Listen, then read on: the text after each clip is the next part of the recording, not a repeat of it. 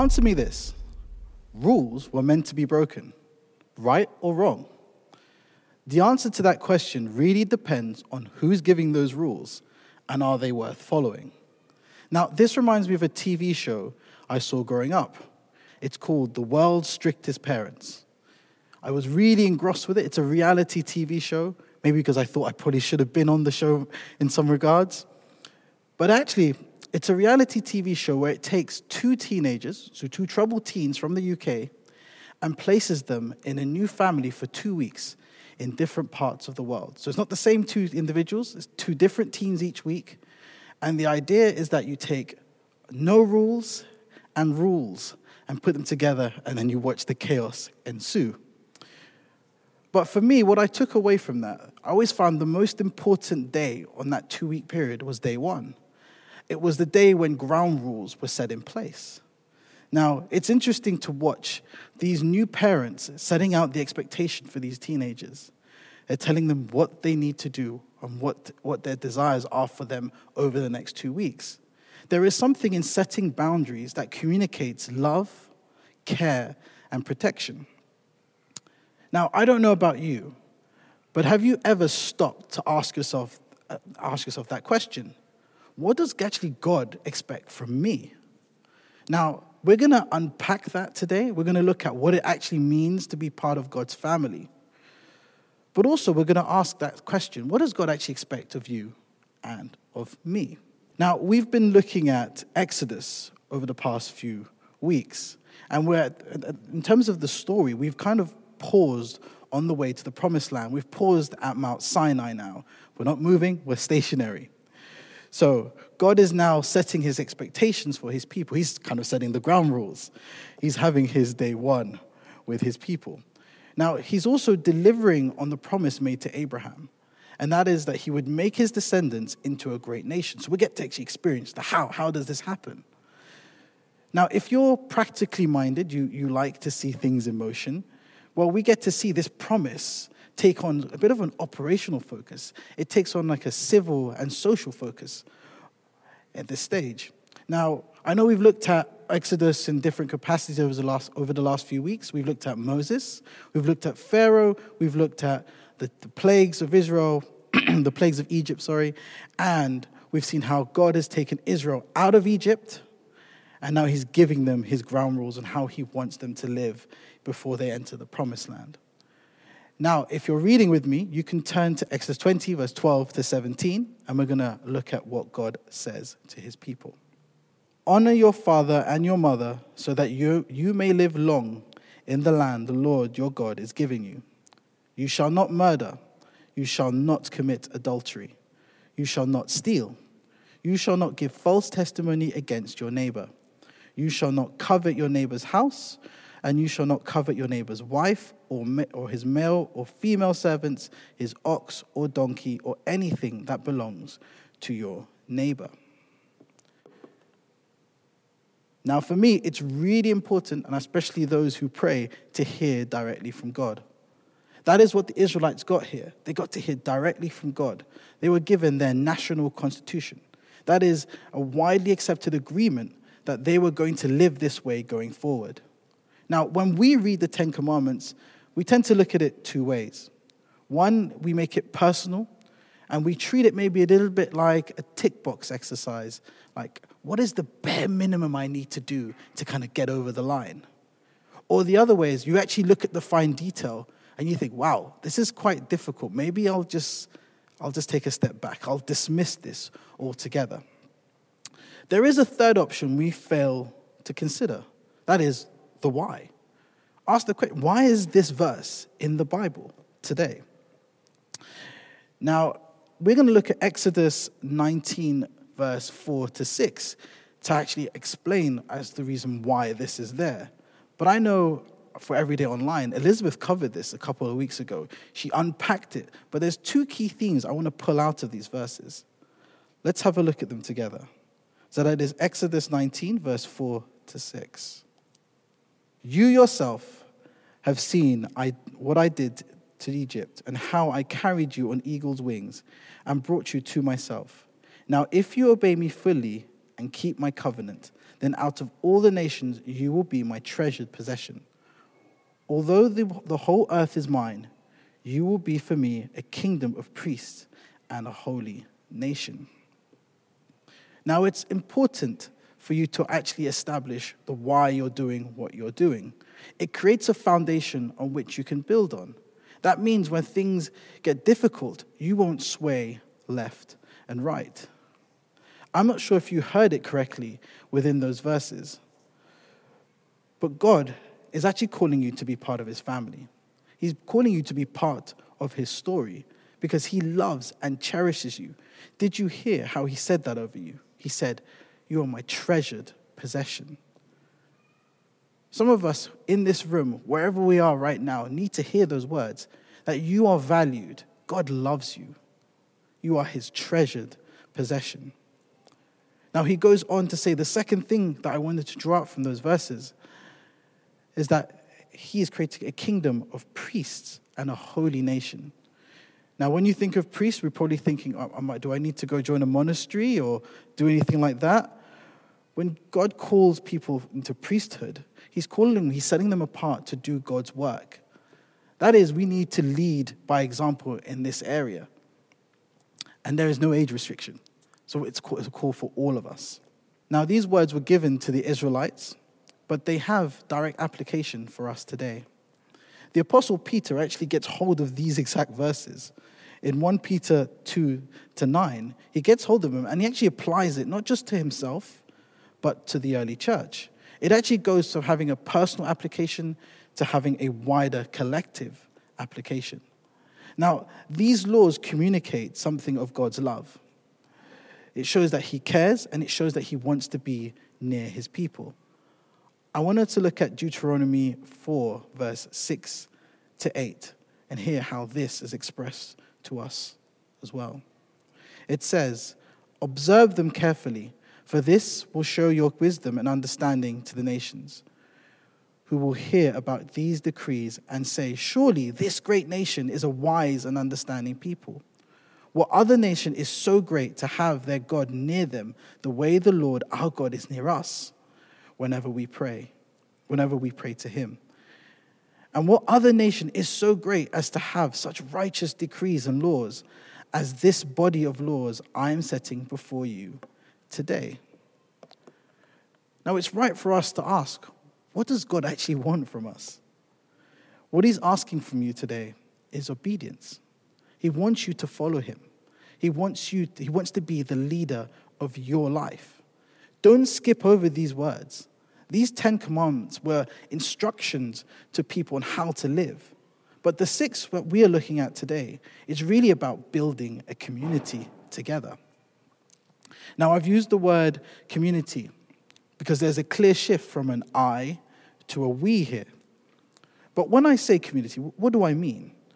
When I think of community, I think of a group of people, usually either living in a similar place or share a same space. It could be online. But there's particular characteristics that you find common amongst these people. Either they look the same or they believe the same things. Now, by definition, that means you and I have been part of communities. That's either being a father, a mother, a brother, a sister.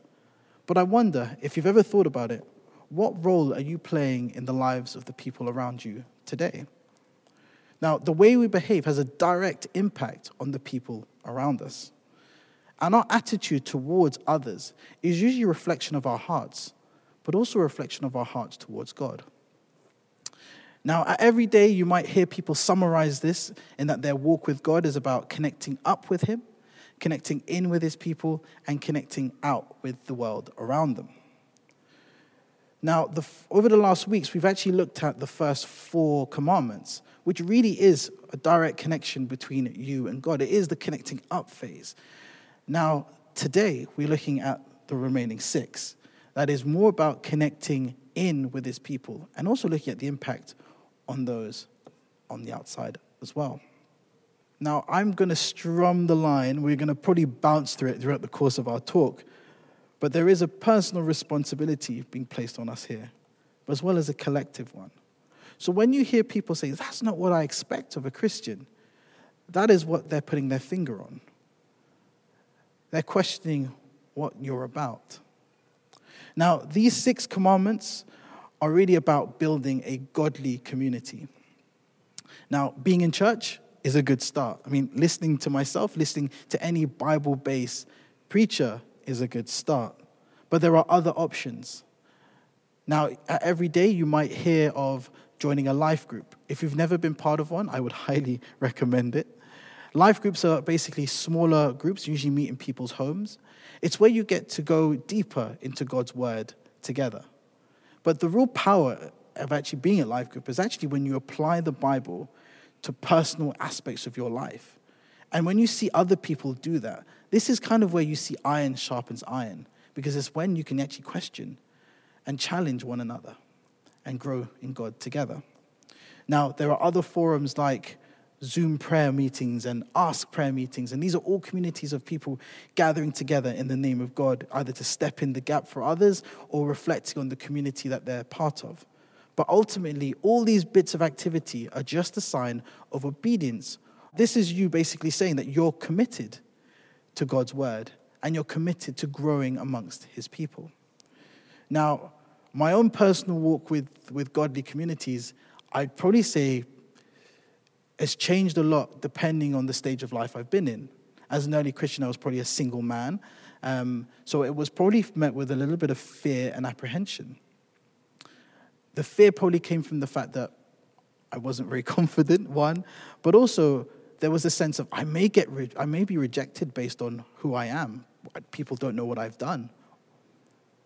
But I felt God challenged me over the years on that. I went from being someone who'd hide himself to someone who actually plugged himself in, joined a life group, joined a serving team, to really embracing all that God had for me in this space. Now, it's changed. It now focuses probably more on family and family life. I remember sitting in one of the elders' house.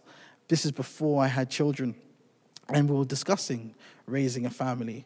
And this was a point where I knew myself and my other half, she was pregnant, and we were going to have our firstborn, and we were actually going to welcome a child with special needs. Now, this is probably where my insecurities were raging, were going all over the place. But what came to the fore during that conversation was that I wasn't actually worried about being a parent. I think mentally I was prepared for that. But it actually was the environment in which I would be placing this child. How would people treat them? Would they make them feel welcome? Or would they reject them? But those concerns were completely dispelled. I mean, this is many years later. I can only commend people every day, because every time I've seen my family in this context. That's what I've been blessed with. I've been blessed with a wider family. When I bring my family into the church, it's not us joining a club. It's us joining the wider net of our family. Now, my challenge to you today is, are you fostering an environment where people feel loved, protected, cared for? Because if you're not, then what are you communicating? Now, we've been talking about these 6 commandments that we're going to look at. So let's talk about them in a little bit more detail. So the first one we're going to look at is from Exodus 20, verse 12. Honor your father and mother so that your days may be long in the land the Lord is giving you. Now, the outworking of this verse can look different at different stages of your life, from when you're young to when you're a young adult, to when maybe even you're an older adult. But when we talk about honoring our mothers and fathers, we're talking about giving them their due respect. Now, as a child living in your parents' household, what that would probably look like, and even if you're a bit older and you live in your parents' household, what that looks like is actually polite submission and obedience to God's word. Now, the operative word is in keeping with God's word. That is because we're also going to look at another verse that unpacks this for us in Ephesians 6, verse 3 to 4. I like this particular verse, not only because it unpacks what we looked at in Exodus, but it also sets some boundaries around this relationship.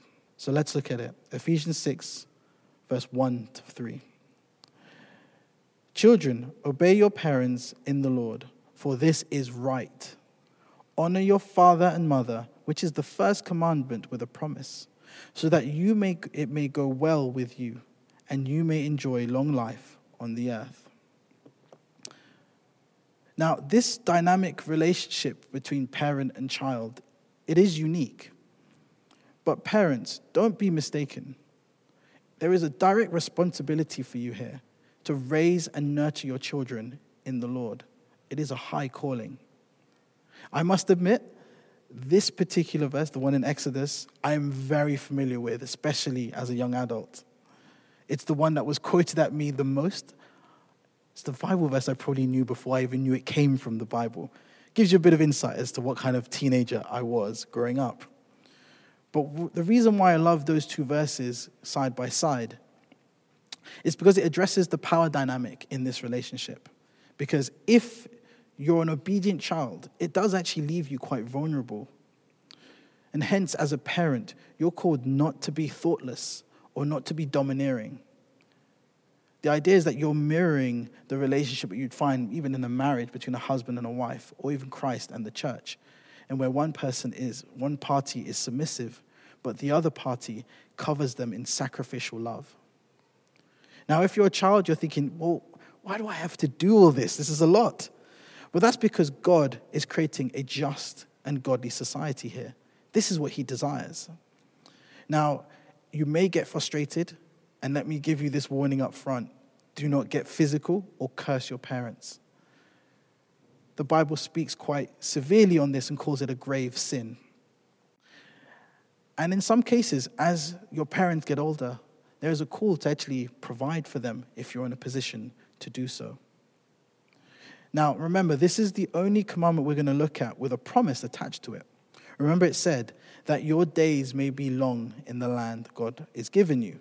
So it's not us trying to earn salvation by doing extra tasks. We're not even trying to do extra tasks so we can get a few extra years. It's really about God's presence being available in your life and you gaining his favor. Now, the way we treat others is a reflection on the type of people that we are, especially for those who have sacrificed for you in the past, like a parent or parents. Just remember, who looked after you when you couldn't look after yourself? Now, there are 4 key principles I like to adhere to in this area. Now, the first one is be someone who is worthy of respect. Take responsibility. Raising children in the Lord and being obedient in accordance to God's word is not easy. The second one is earn their respect. Give in this area sacrificially because you know it's challenging. The third one is operate with grace because you know people will fail. There are those probably who are listening to me right now who are feeling like, I've been shortchanged by my parents. They haven't done what you're saying. Or on the other side is, I actually am disrespected by my child. What I would say to you is, operate with grace. Give them opportunities to come back. And the fourth principle is operate with love. Now, we're called to treat others how we want to be treated ourselves. But remember, if you were older, there was a point where you were younger and you made those mistakes. And remember, if you're young, you will eventually one day be old. So tread carefully and love each other well. Now, in the sake of efficiency, we're going to look at the next 3 commandments together. So that is about murder, adultery, and stealing. Sounds like a great novel. But this was the bare minimum expectation of the Israelites. This is so you could classify them as a just society. They were meant to be holy people, right? It's actually in keeping with what said about them in Deuteronomy, that they're meant to love the Lord their God with all their hearts, with all their soul, and with all their might. Now, when I'm talking about killing, it actually comes from the root word in Hebrew, ratzak, which captures any unlawful and any immoral killing of any other human being. Hence, we translate it to the word murder. It also captures death by negligent behavior as well. Now, for committing adultery, it's actually not simply about the direct action. There is a wider concern about sexual sin in this area. Discipline in this area of your life is really important because God is actually protecting the integrity of his people. Now, God isn't simply looking at your deeds in this area. He's actually looking at the purity of your heart. And now for stealing, God is asking the Israelites, and is asking us as well, to respect our neighbor's property. Our call not to steal isn't simply limited to not taking people's things. That's quite simplistic. But what we're meant to do, we're meant to embody God's love in this area. And God loves strangers. He loves your neighbor. So we're meant to love our neighbor as we love ourselves. Jesus even addresses this in the Sermon on the Mount. He actually teaches his people what it means to be a child living in God's new kingdom. And there's two words when you read the Sermon on the Mount that kind of spring up at you. One is that he is merciful, and the other that he thirsts for righteousness. So there must be a healthy balance between the two. Now, if you're of a different mindset, you're thinking, well, I kind of know some of this. I mean, I'm okay, Emeka. Look, I'm not killing anyone. I'm not stealing, and I'm not having any affairs. I should be okay, right? Well, actually, Jesus turns up the dial on these commandments. It's actually it's not simply about not killing someone. Jesus calls you to not be angry with your brother or sister. Now, in the Bible, it references this in Hebrews in the word haraka, which means foolish talk, insulting someone. And in some instances, we are called to reconcile with our brothers and sisters before we approach God. There might be a call for you to make amends and to reconcile today. And for those who are thinking about adultery, I'm okay in this area. Well, if you look at a woman with lust in your heart, then you've committed adultery with her. Now, if you've got a problem with pornography, don't hide it. Do something about it. Talk to someone. Tell someone that you know and someone you trust. The people of God are not here to judge you. They're here to bring peace and restoration through Jesus. Now, what we can end up with is a bit of behavior modification. We hear of what you shouldn't do, so you think, oh, I'll step around it. I'll just do some certain actions that avoids me falling into these traps. Now, the Israelites do exactly that. They're given the Ten Commandments. They say yes to them initially, but later on in the passage, we find that they've now melted their gold down and turned it into a golden calf. That just breaks the first commandment of having no other God but the Lord. So our call is to be like Jesus, not just to adjust our behavior to fit a narrative, but it's actually calling for us to change our hearts. And you can only do that through knowing Jesus. Now, our fifth commandment, it's a call for us to not bear false witness against our neighbor. This shows a little bit about God's character here. And it's backed up when we look at Proverbs because it tells us what he likes and what he dislikes. Let's look at that together. That is Proverbs 6, verse 16 to 19. There are 6 things the Lord hates, 7 that are detestable to him: haughty eyes, a lying tongue, hands that shed innocent blood, and a heart that devises wicked schemes, feet that are quick to rush into evil, a false witness who pours out lies, and a person who stirs up conflict in the community. We're meant to be the people of God. So we're supposed to reflect God's character in this area of our lives. That is righteousness and justice. So even for the Israelites at the time, this should be evident among them, that they shouldn't be lying. They shouldn't be speaking out falsely in order for their own personal gain. And they shouldn't be perverting the course of justice.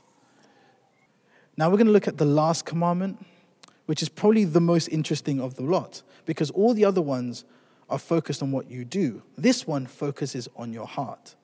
It's the only one where if you break the rule, the tendency you'll end up possibly breaking all of them. Let's remind ourselves of what it says. In Exodus 20, verse 17, It says, you shall not covet your neighbor's house.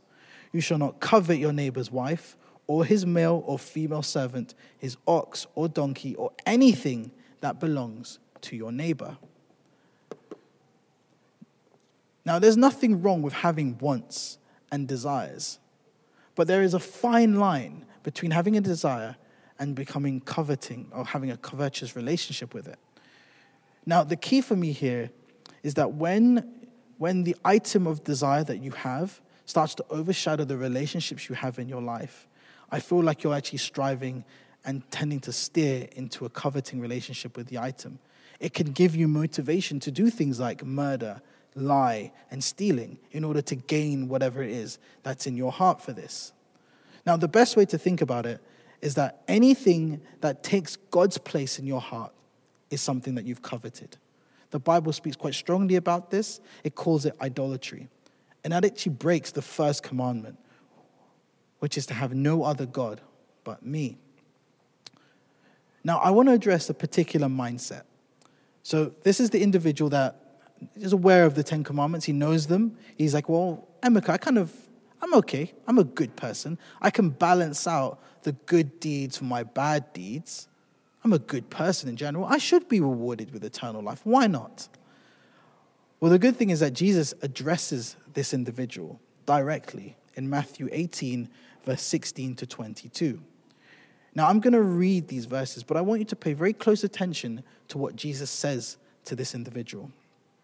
Just then, a man came to Jesus and asked, "Teacher, what good thing must I do to get eternal life?" "Why do you ask me about what is good?" Jesus replied. "There is only one who is good. If you want to enter life, keep the commandments." Fair question. Which ones? He inquired. Jesus replied, the ones we looked at. "You shall not murder. You shall not commit adultery. You shall not steal. You shall not give false testimony. Honor your father and mother, and love your neighbor as yourself." His response: "All these I've kept." The young man said, "What do I still lack?" Jesus replied, "If you want to be perfect, go, sell your possessions and give it to the poor, and you will have a treasure in heaven. Then come and follow me." When the young man heard this, he went away sad because he had great wealth. Almost in one sentence, Jesus exposes his heart. If you remember, all Jesus asked him was, "Sell all your possessions and come and follow me." Well, give it to the poor and then come and follow me. This really just showed this young man exactly how far he is away from God. Remember, he told us before that he had kept all the commandments. But guess what? He broke the first one. And he put money in the place of God. God says, "Put no other God before me." We live in a strange world right now, and where there's a really strong sense of individualism and a focus on ourselves. We live with statements like this: "God will give me the desires of my heart." But have you ever stopped to question, what is actually in your heart? Do you have the same longings and wants and desires as Jesus? Do you care for others the way he cares for us? Now, if you were to have an interaction with Jesus, which area of your life would be highlighted in one interaction that could potentially unravel your whole world? Now, as I close, the law, i.e. the 10 Commandments, just reminds us exactly how far we are away from God. It's a call, and it shows us the type of people that God is calling us to be. And we are powerless to bridge this gap by ourselves. Jesus is inviting you, he's inviting me to be part of his family, to be part of this chosen people that he so longs for and so desires. Now, no matter if you're a little rule breaker or a big rule breaker, we all fall short of the glory of God. Now, when we get honest with ourselves, you think, actually, who am I and what am I truly capable of? That's when we actually can find Jesus. My son likes to do this sign in Makaton for broken, broken, broken. It's almost like he's saying it prophetically. When you understand that you are broken, your life is broken, is that you'll see that's when you need a Savior. And the Savior that fulfills all the laws, all the commandments. Because when you make your own rules, you can't even keep them yourself. Jesus is calling us to connect up with him today and to connect in with his people before we ever even think about looking out. Our call as a collective is to be a community of people that believe in God. We expect our worship up to him so we can love those around us. We can connect in with them. And then we can express our love to the rest of the world. Let me pray. Lord, I just thank you for the 10 Commandments. I thank you, Lord, that you love us, that you truly treasure us as your possession, and you put guidelines and rules and regulations to protect us. You create an environment for us to thrive in, and you give us love that we can express to the world around us. Help us to always look to you, always know that your presence is what we are seeking and what we desire. And I thank you, Lord, for Jesus, who shows us the way. He shows us not only how to behave, he shows us how to love, he shows us how to dwell with others, and he shows us how to put out God's grace when we feel shortchanged. I pray, Lord, for your mercy and your righteousness to be with us at all times. In your mighty name we pray. Amen.